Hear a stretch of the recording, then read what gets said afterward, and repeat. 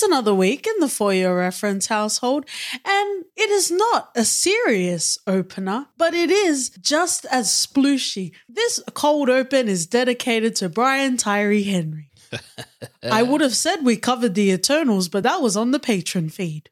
And also, ridiculous Brad Pitt. We love him. But get out of here. We're talking about Brian Tyree Henry. Let's get on with the show. Friends and locomotive lovers, welcome back to the For Your Reference podcast. You got your host Katie and Doti. Lean into the frivolity through fun dialogue, character backstory, and getting emotional over fruits and unnamed locomotives. Woo-hoo. Choo-choo! Hop aboard and enjoy the ride with Bullet Train this week. Whoa. We ride at dawn, motherfuckers. I'm having a lot of fun. Clearly. Spoiler, spoiler, spoiler. Vitamin C, vitamin C, vitamin C. Are you all vitamined up, young blood? Sure, bro. Let's get into general stats and information. This film is, I guess you could call an adaptation, a book that we need to add to our reading list, perhaps, friends and lovers. Maria Beadle by Katara Ishaka. In regards to director, Jonathan Wickinston is coming out soon. Make sure you go and check out our episode on Jonathan Wickinston. We have director David Leitch. In regards to writers, we have Zach Olkowitz. It was released in August of 2022 and released by Sony. Sorry, I'm getting excited. I'm going to break the reference curtain right now. I really wish we watched this in cinemas. Me too. I'm big Mads fan. Because I have a lot of time for Brian Tyree Henry. The same thing with Confess Fletch. Like, yes, I do love John Hamm, but Roy Wood Jr. was my pull. Wow. Just like I'm not here for Brad Pitt, I'm here for Brian Tyree Henry. Oh, man. And are you sure I'm the one with the tax? Oh, come on. Have you ever seen... No, how dare you? Have you ever seen a bad Brian Tyree Henry performance ever? No, but ever is such a small time span though. Well, if I can play homage to his great British accent, fuck off. Oh, wow. A budget of $85.9 million and a worldwide gross of $233 million OT. Woo-hoo. That's a lot of Fiji waters. It is. And shouts to the I guess the nerds at Wikipedia, the open source internet of them all, because Fiji Water is credited as the cast. It got a backstory, bro. Bro, if that made you mad, like if Fiji Water getting a backstory made you mad, then you need to shuffle off the monotony and the mundane nature of being an adult and just have some fucking fun, man. Oh man. Let me get through a good chunk of the cast so we can get to the show. OT, there's something that I didn't even necessarily consider as a theme. And I think it's going to surprise you. Oh, so I've got some themes I want to talk about, but let me get to the cast. Brad Pitt, Fiji Water, Joey King, Aaron Taylor-Johnson, Brian Tyree Henry, Andrew Koji, Hiroyuki Sanada. Go and check out our Mortal Kombat episode. But they really did Sanada dirty. Like, it was all about Scorpion. They didn't need to have... Was it Cole Young? Oh, man. This really appealed to my sensibilities. Michael Shannon. Come on now. Benito A. Martinez Ocasio, otherwise known as Bad Bunny. Sandra Bullock. And also shout outs to our hero from Heroes. Karen Fukuhara wasn't in the main section, but she obviously deserves a shout out, and shout outs to the astute OT, because in all of our boys episodes, we do talk about how we want her to be casted with full dialogue. Give her a voice, bruv. Even in Suicide Squad. Let her speak. As Katana, yeah. Yeah. It's too many. Nah. Even here, she got a few dialogues in, but not enough.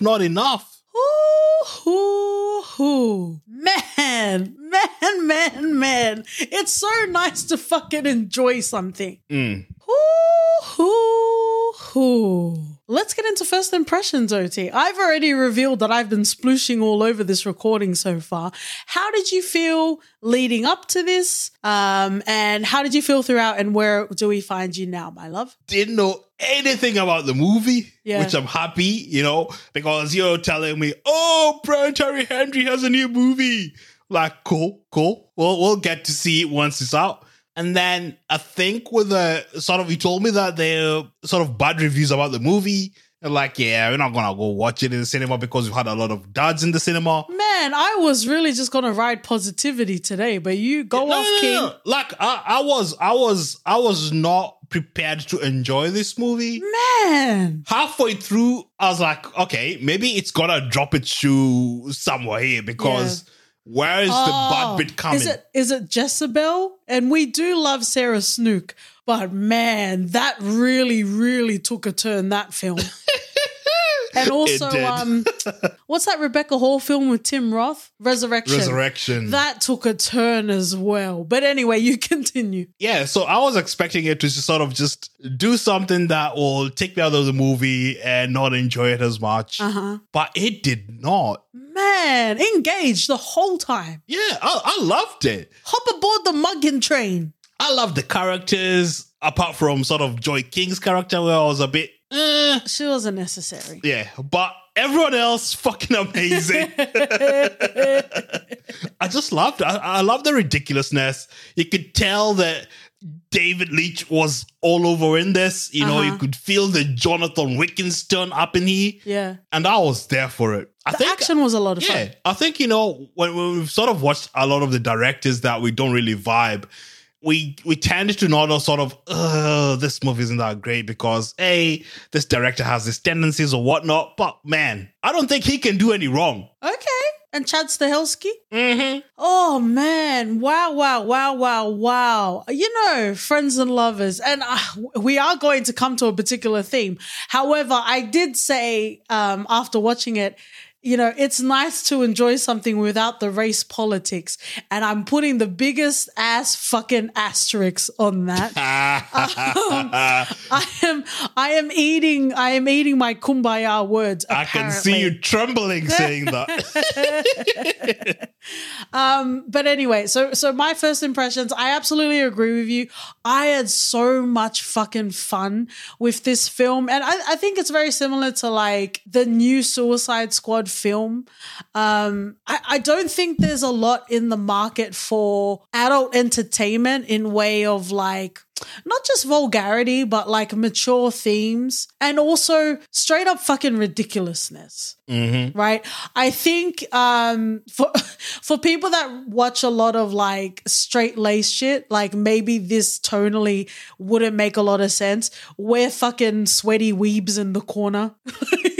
With our Kamiko pillows. Like, I think I would say for people that really enjoyed it or maybe like opposite. I think people that didn't enjoy it probably don't get into like anime. They probably don't get down with anime or they probably Or better yet. Yes. Just pull that stick out of your bum.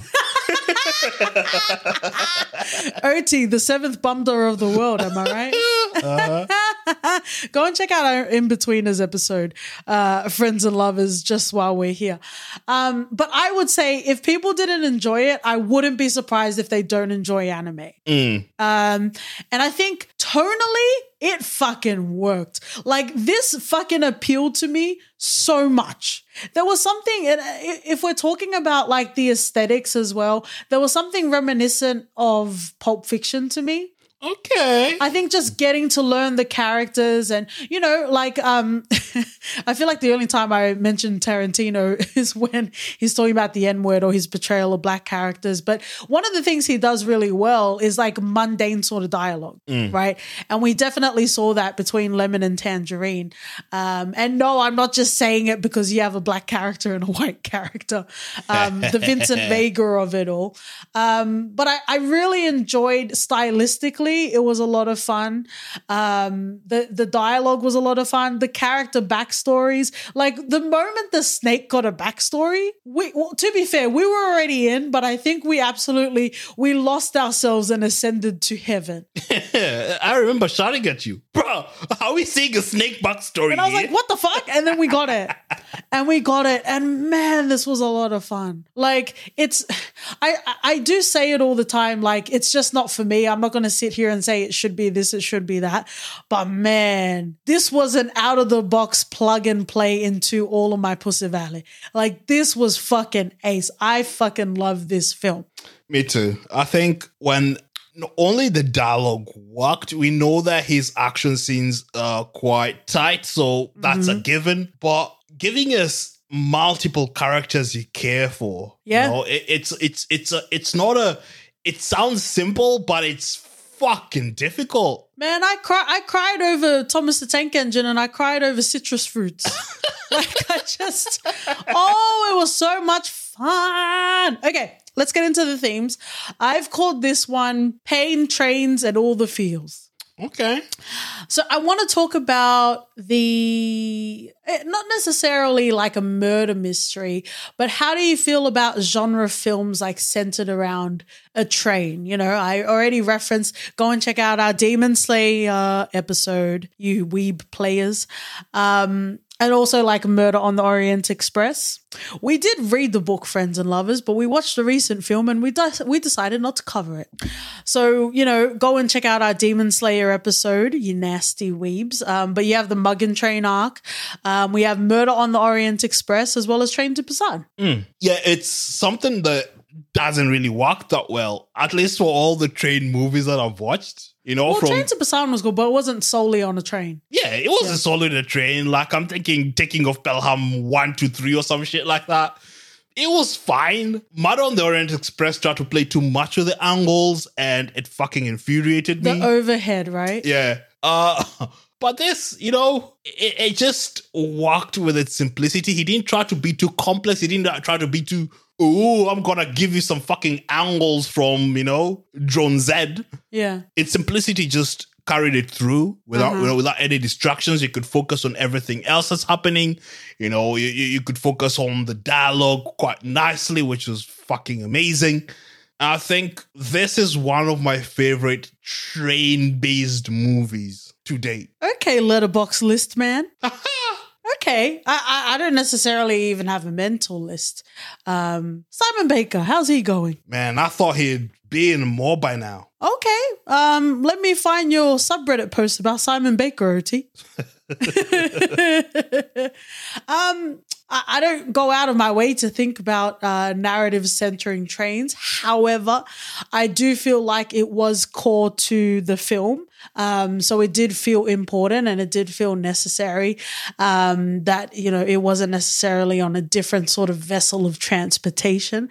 I thought it was a lot of fun, you know, even when you had Ladybug, Brad Pitt's character, you know, even when he did his MacGyver shit with the golf club and that sort of thing, like it was all very specific to the setting that they were in, which I thought was a lot of fun. Even like the 1 minute, friends and lovers that are in or have been to Japan would love to know more about bullet trains and if they literally only give you a minute. I've heard stories of like guards or, you know, staff pushing people onto the train.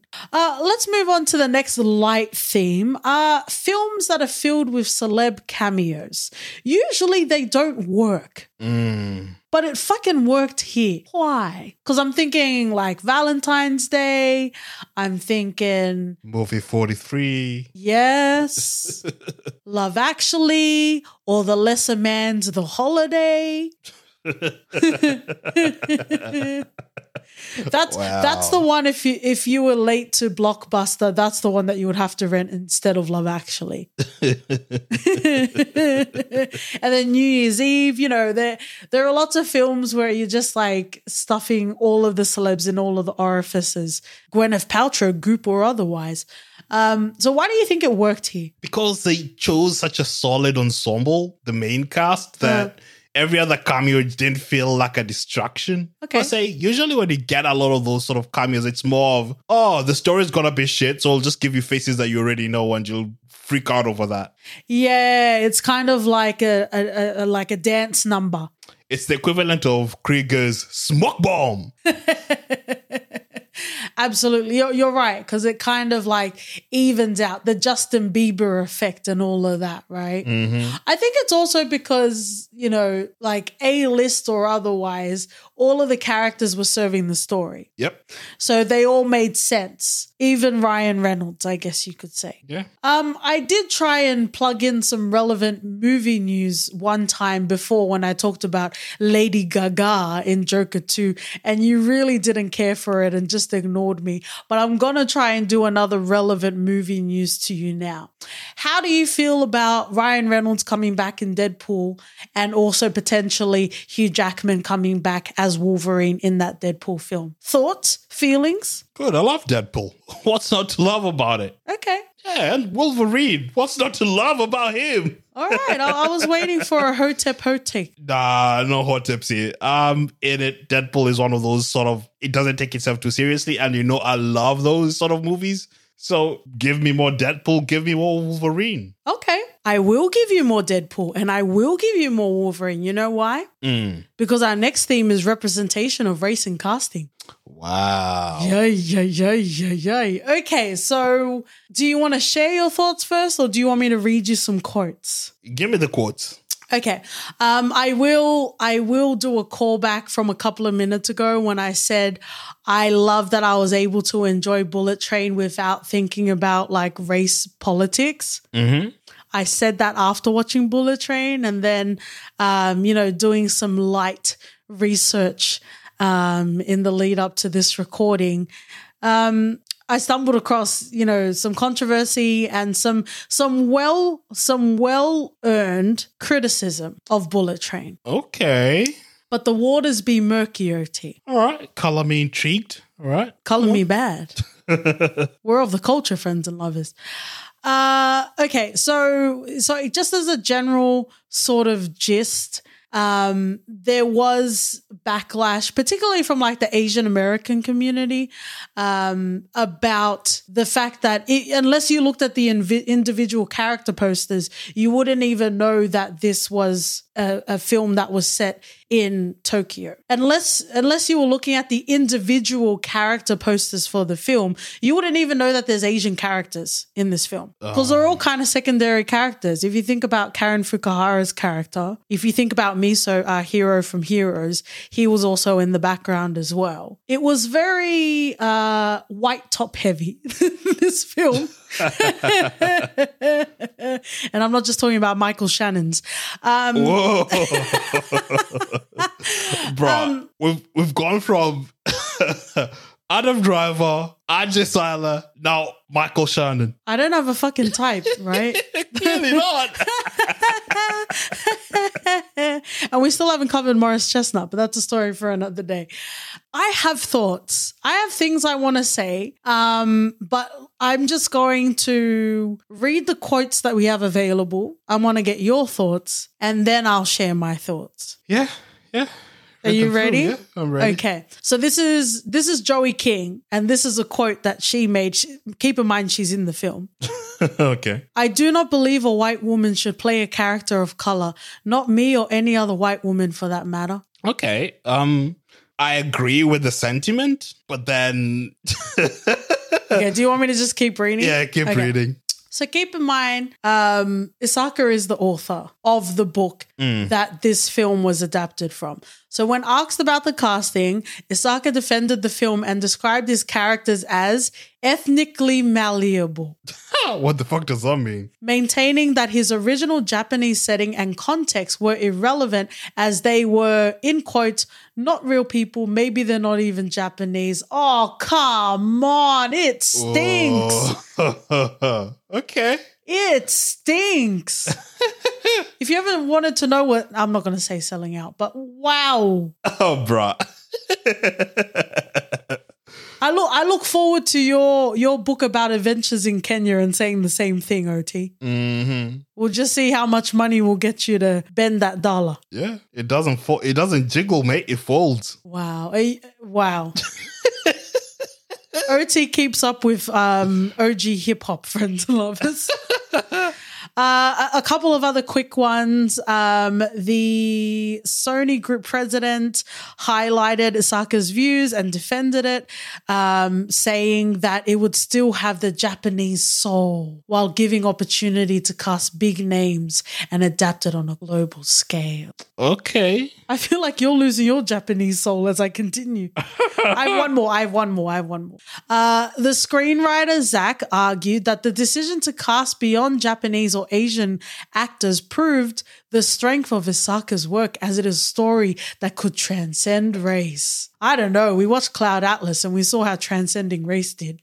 Love the Wachowskis. And out of love for the Wachowskis, I will give Cloud Atlas another go. But we saw what transcending race looked like. Mm-hmm. And it looked like Chet Hanks.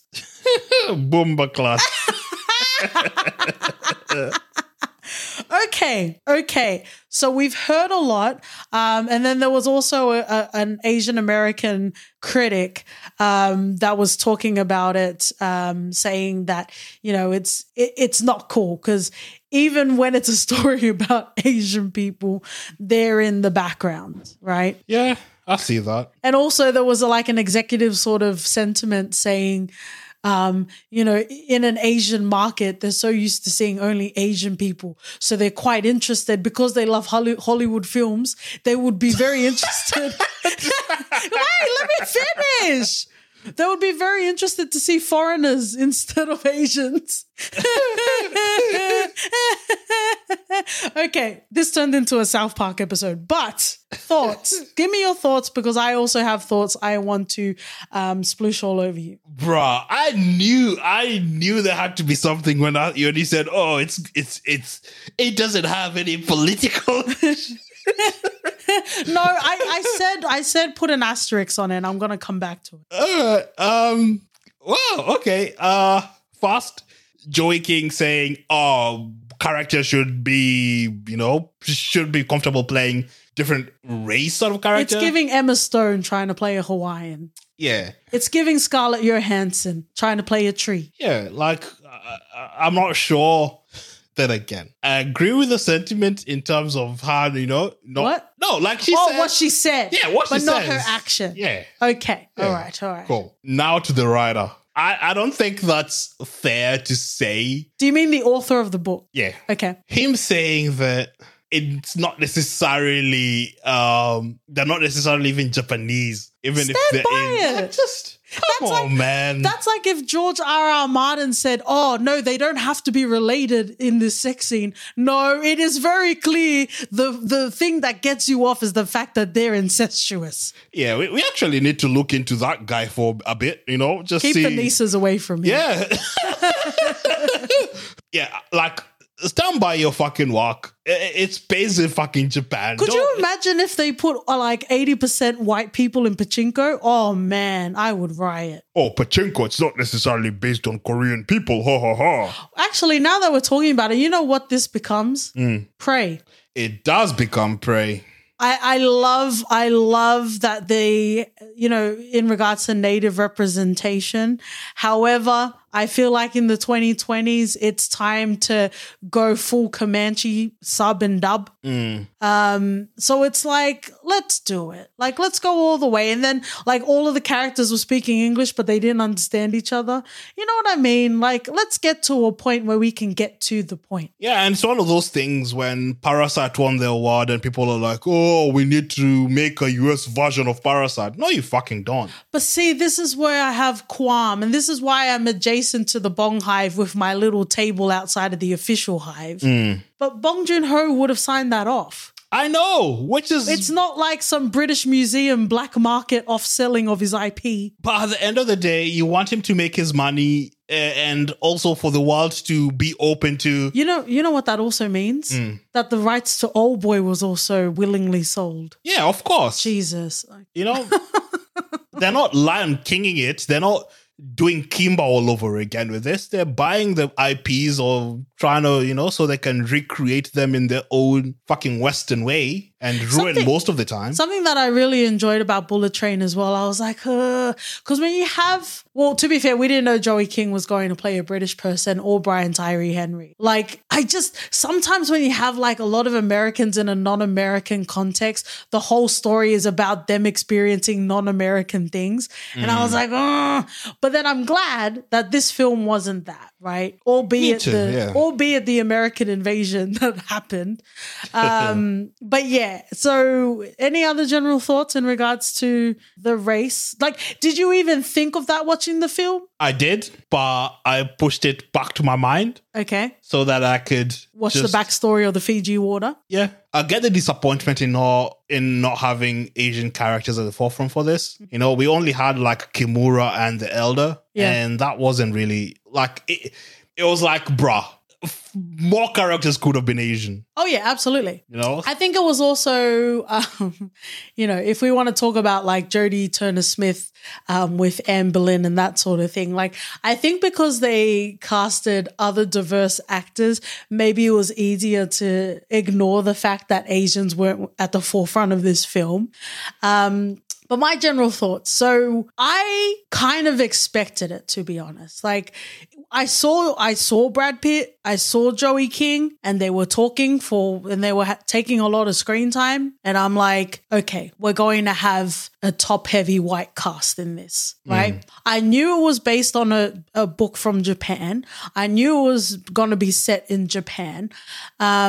But I kind of expected it, Being on this podcast, covering a lot of films, obviously Tarantino Company included, like I knew this was going to happen. And, I get mad about The White Lotus, but it's like Hollywood gonna Hollywood, I suppose.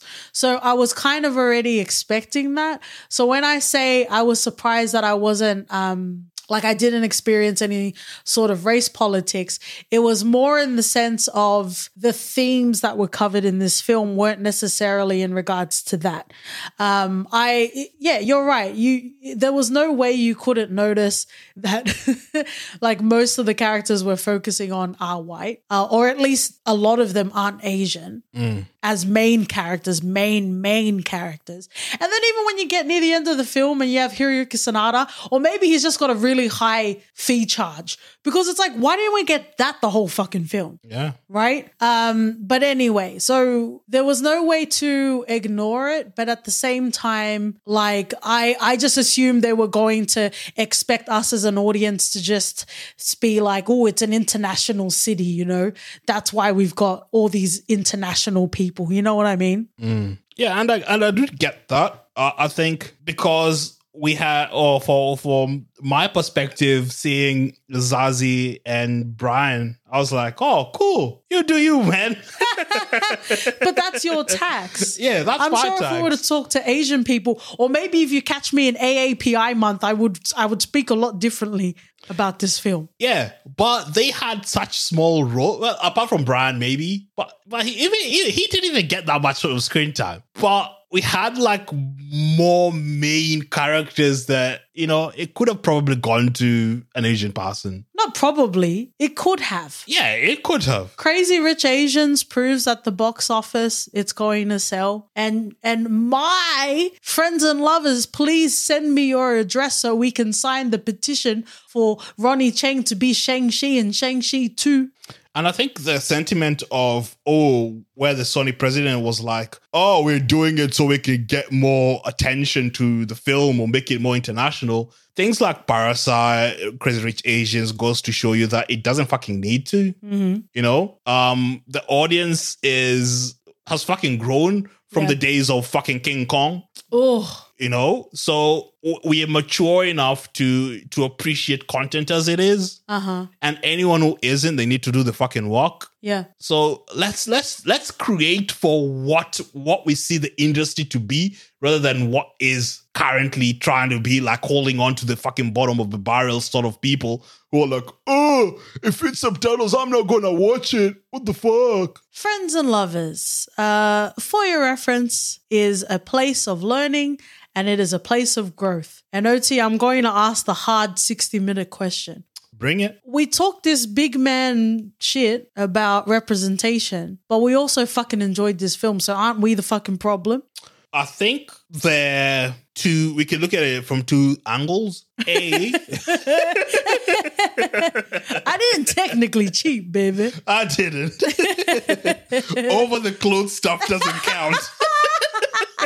Over the close sibling loving is fine. Oh, wow. Okay. Well, now I feel bad for enjoying it, but I think everyone feels bad about sibling loving. You'll be surprised, not everyone. I think there's an aspect of, okay, we can enjoy it for what it fucking is from a, base level, and also still ask the hard-hitting questions at the end of it. Well, we love Godfather. Yeah, so we're not resting on our laurels and being like, hey, we demand more. Yeah. Even though I enjoyed it, it can be better. Yeah. And you can do better as well. Well, that was very pointed in saying you can do better. You also can do better, OT. Okay, that's enough. That's enough of that seriousness. Let's get back into the nonsense and the frivolity. Which character do you want to start with? Lemon and Tangerine. Right? They kind of made the film for me. And I will say, in a lot of films, when it's mentioned more than 3 times, it gets annoying. But I enjoyed it every time. I was worried every time it was mentioned whether it was going to bother me. But I feel like with a lesser actor, it would have been fucking annoying. But Brian Tyree Henry just has a fucking endearing nature that I just love. He does it so well. To be honest with you, the moments I thought they're overdoing it a bit. Not that I did, I got the sentiment and I enjoyed it, but I felt like we could have used less of that for a bit. Okay. Just a little sort of, let's do better in this regard as well. Uh-huh.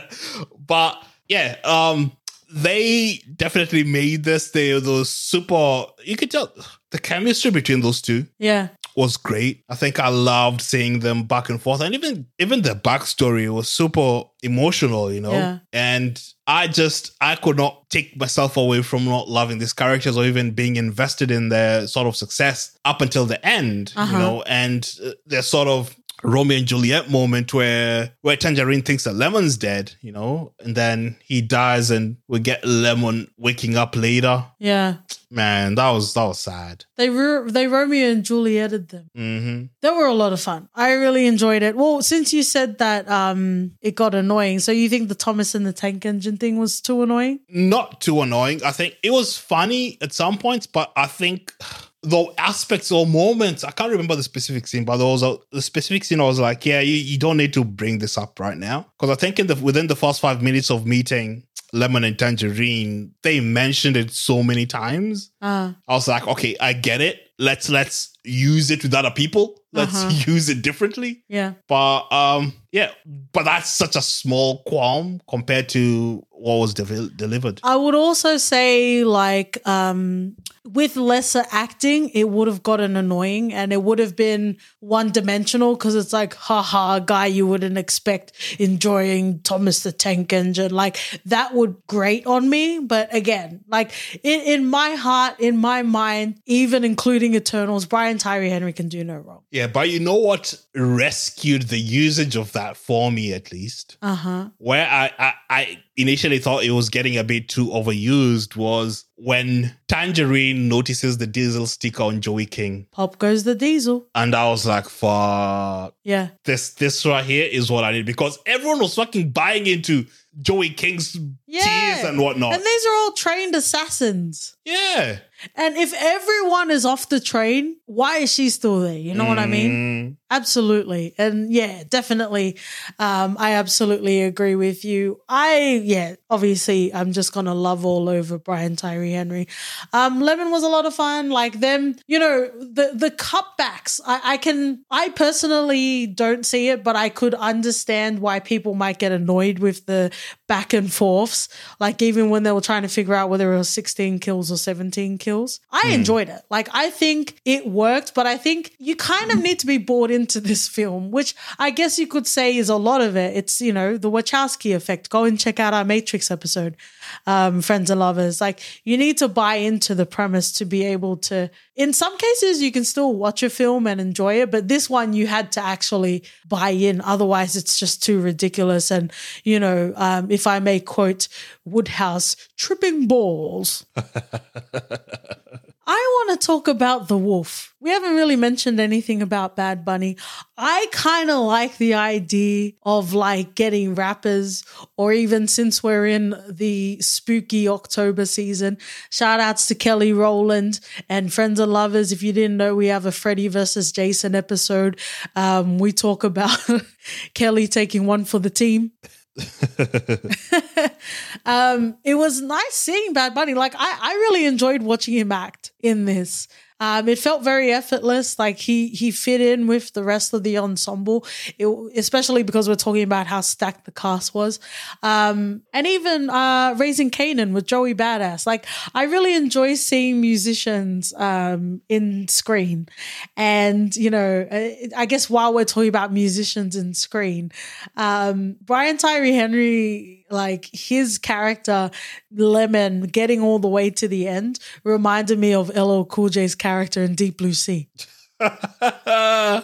The car was his crucifix. But yeah, I really enjoyed the Wolf's character. He just did not have like any chance of happiness. Mm-hmm. But I think if he spent 2 minutes to look at the envelope he had, he'd notice that Brad Pitt wasn't the killer and it was Zazie. Unless he thought he was looking at Morpheus and it's whatever you think you see. Go and check out our Sandman episode, Friends and Lovers. I thought it was fun. Like, obviously he didn't have a great childhood. He didn't even get to enjoy his wedding day. You know, it probably would have been more fun to be at Louis and Jerome's wedding in Snowfall. That's probably the better way to get spiked at a wedding. But I really enjoyed having him there. I thought he added to the film.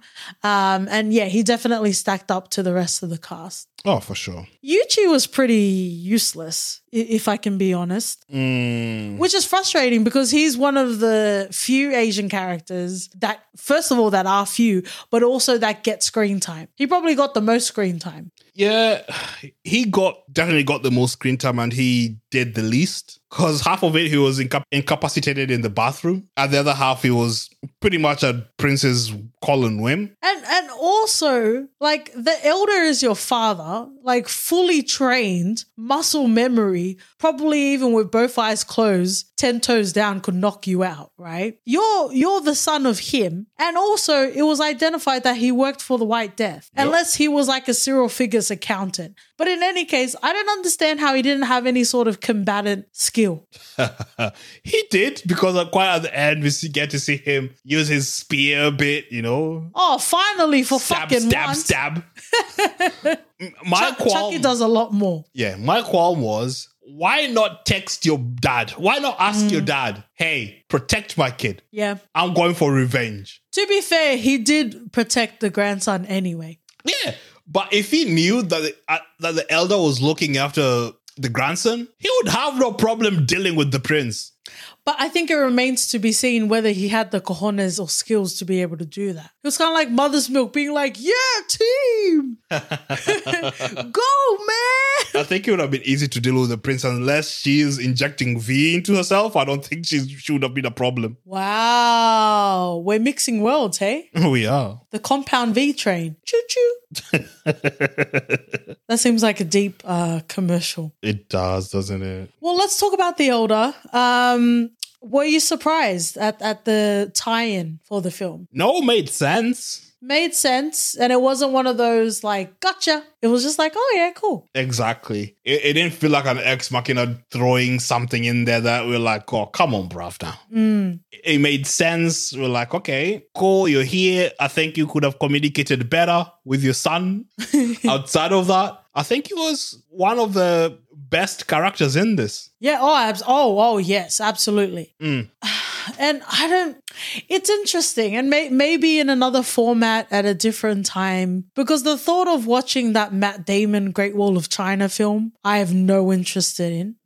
I have no interest in seeing Tom Cruise be a samurai. Like, I feel like those are more egregious, but maybe that's because you're physically inserting white people into like figures in Asian history. Maybe that's why, right? Yeah, I see that. Well, I think with everything that's been raised, I think it's not for us to say, oh, it's okay. I think if Asian people are like, bruh, this ain't cool. Look at you, OT, doing the work. Yeah, I've done the work, man. Like I'm almost ascending. Well, I think I'm descending because I feel like I'm gonna refer to many people as the White Death now. Wow. Well, we talked about it. They used the word black in a lot of things, like Black Winter and all that sort of stuff. So it's nice to have some equal representation. Just because it's all ethnically malleable. Mm-hmm.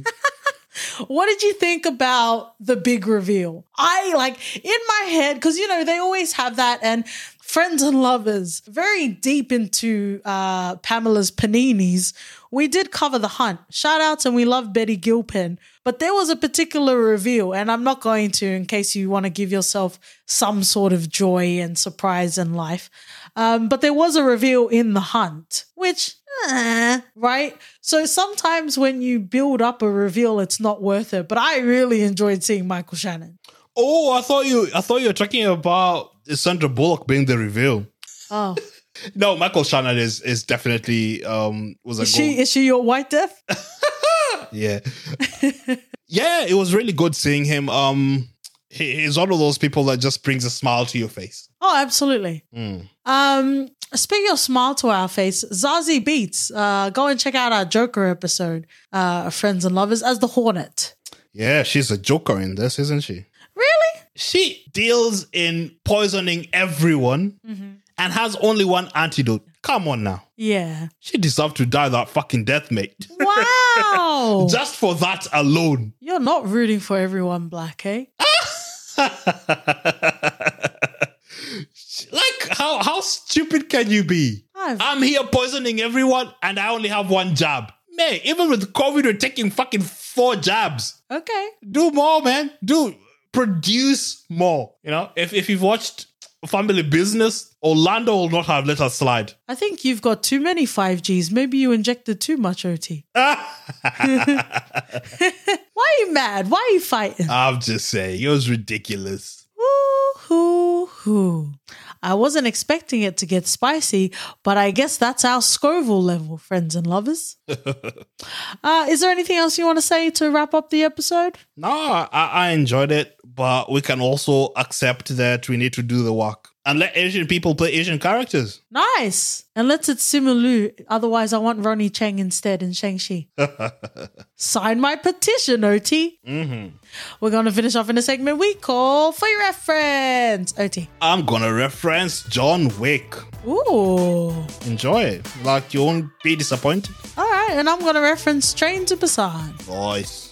But not Peninsula. If you'd like to see OT's peninsulas on Twitter and Instagram, we're at For Your FPod. Write us an email at hello@podcast.com. We're also on, I've said it before and I'll say it again, Let People Write Their Own Fucking Stories podcast, so you can leave a rating and review.